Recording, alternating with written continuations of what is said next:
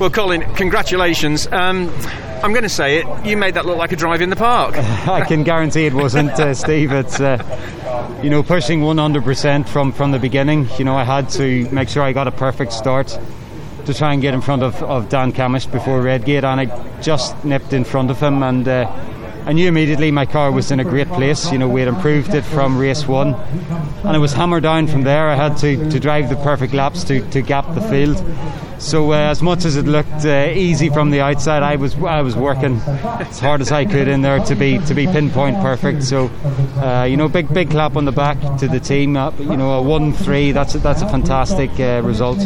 Now, carrying 60 kilos of ballast, the rear wheel drive cars do seem to handle the ballast better than the front wheel drive cars. Well, I think it's possibly a legacy of our pre-season testing. That's one of the key features we work on, is trying to make the car fast with ballast in the car. So we don't always get it right. We got it right that time, and the 3 Series is in a real sweet spot here at Donington this weekend, so you got to enjoy days like these. And you couple that with the turbo restrictions that you've got on the rear wheel drive cars from the start. There's a whole raft of things going on there at the start for you, isn't there?